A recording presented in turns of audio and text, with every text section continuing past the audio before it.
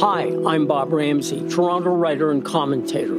Twice a week, I offer my take on the world, from craven politics and unchecked ambition to secret sauces, bitter loss, and fist-pumping redemption. They're stories to live by.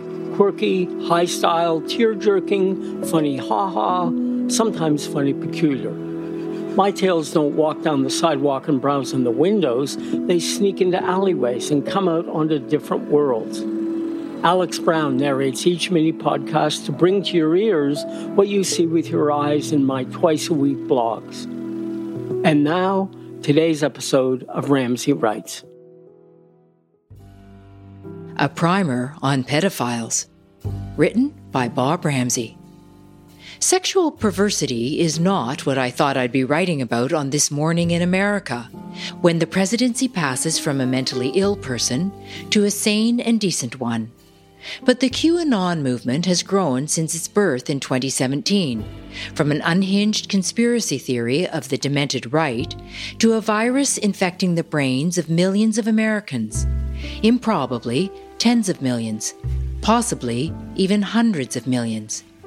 What could possibly be worse than that? Well, long after Trump is gone, QAnon could become a permanent feature of American politics. So, despite the fact that even giving QAnon page time here is indicative of how far America has come undone, it's best we learn about this now. I'm not sure how much more unraveling our neighbor can take. My take on QAnon used to mirror the same slightly amused view of Donald Trump most of us held when he ran for president centuries ago in 2016. He'll never win. Then he won. He'll never do all those bad things to Mexicans and Muslims. Then he did. He'll never deny the reality of Biden's win. Then he did that too. So even when the subject is as crazy and unreality-based as this is, I've learned to check my condescension at the door. Let's start with a definition. QAnon is an online movement that's convinced the world is run by a satanic group of pedophiles, led by top Democrats like Hillary Clinton, Barack Obama, and George Soros, Hollywood A-listers like Tom Hanks and Oprah Winfrey, and religious leaders like Pope Francis and the Dalai Lama. It also believes Donald Trump is leading a top-secret mission to bring these evildoers to justice. QAnon is a big tent conspiracy theory because it's constantly evolving and adding new claims, like about the assassination of John F. Kennedy and the existence of UFOs.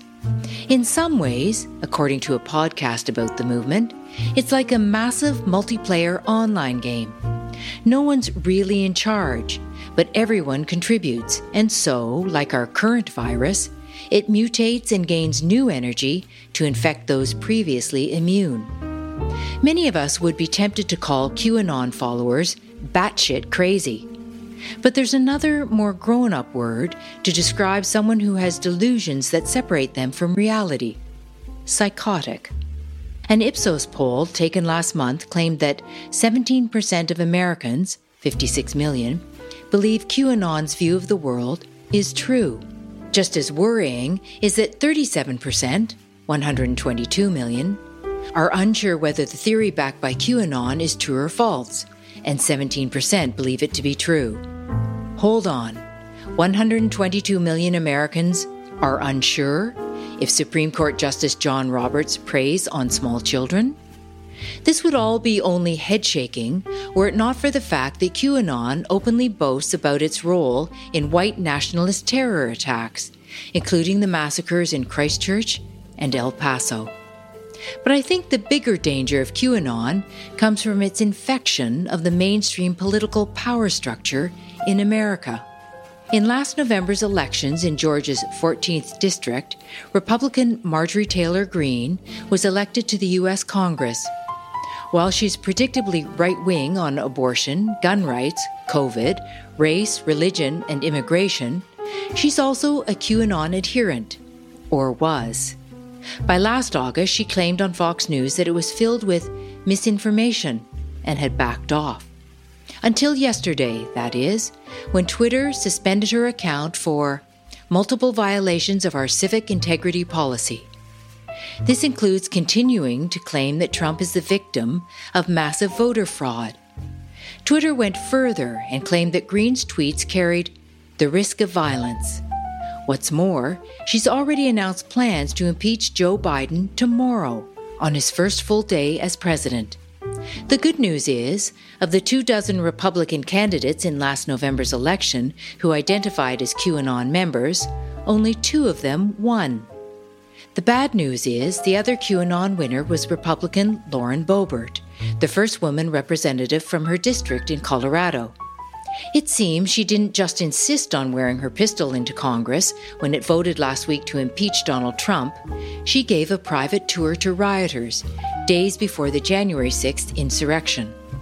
If I were a Republican whose party delivered 74 million votes to their presidential candidate last fall, I would be very worried. Not only is America's real enemy among them, it's in the House with them. Now that's crazy. Today's Ramsay Writes was read by Alex Brown. For more information on Bob Ramsay, his work, and all the other things he does besides writing, go to RamsayInc.com. That's RamsayInc.com.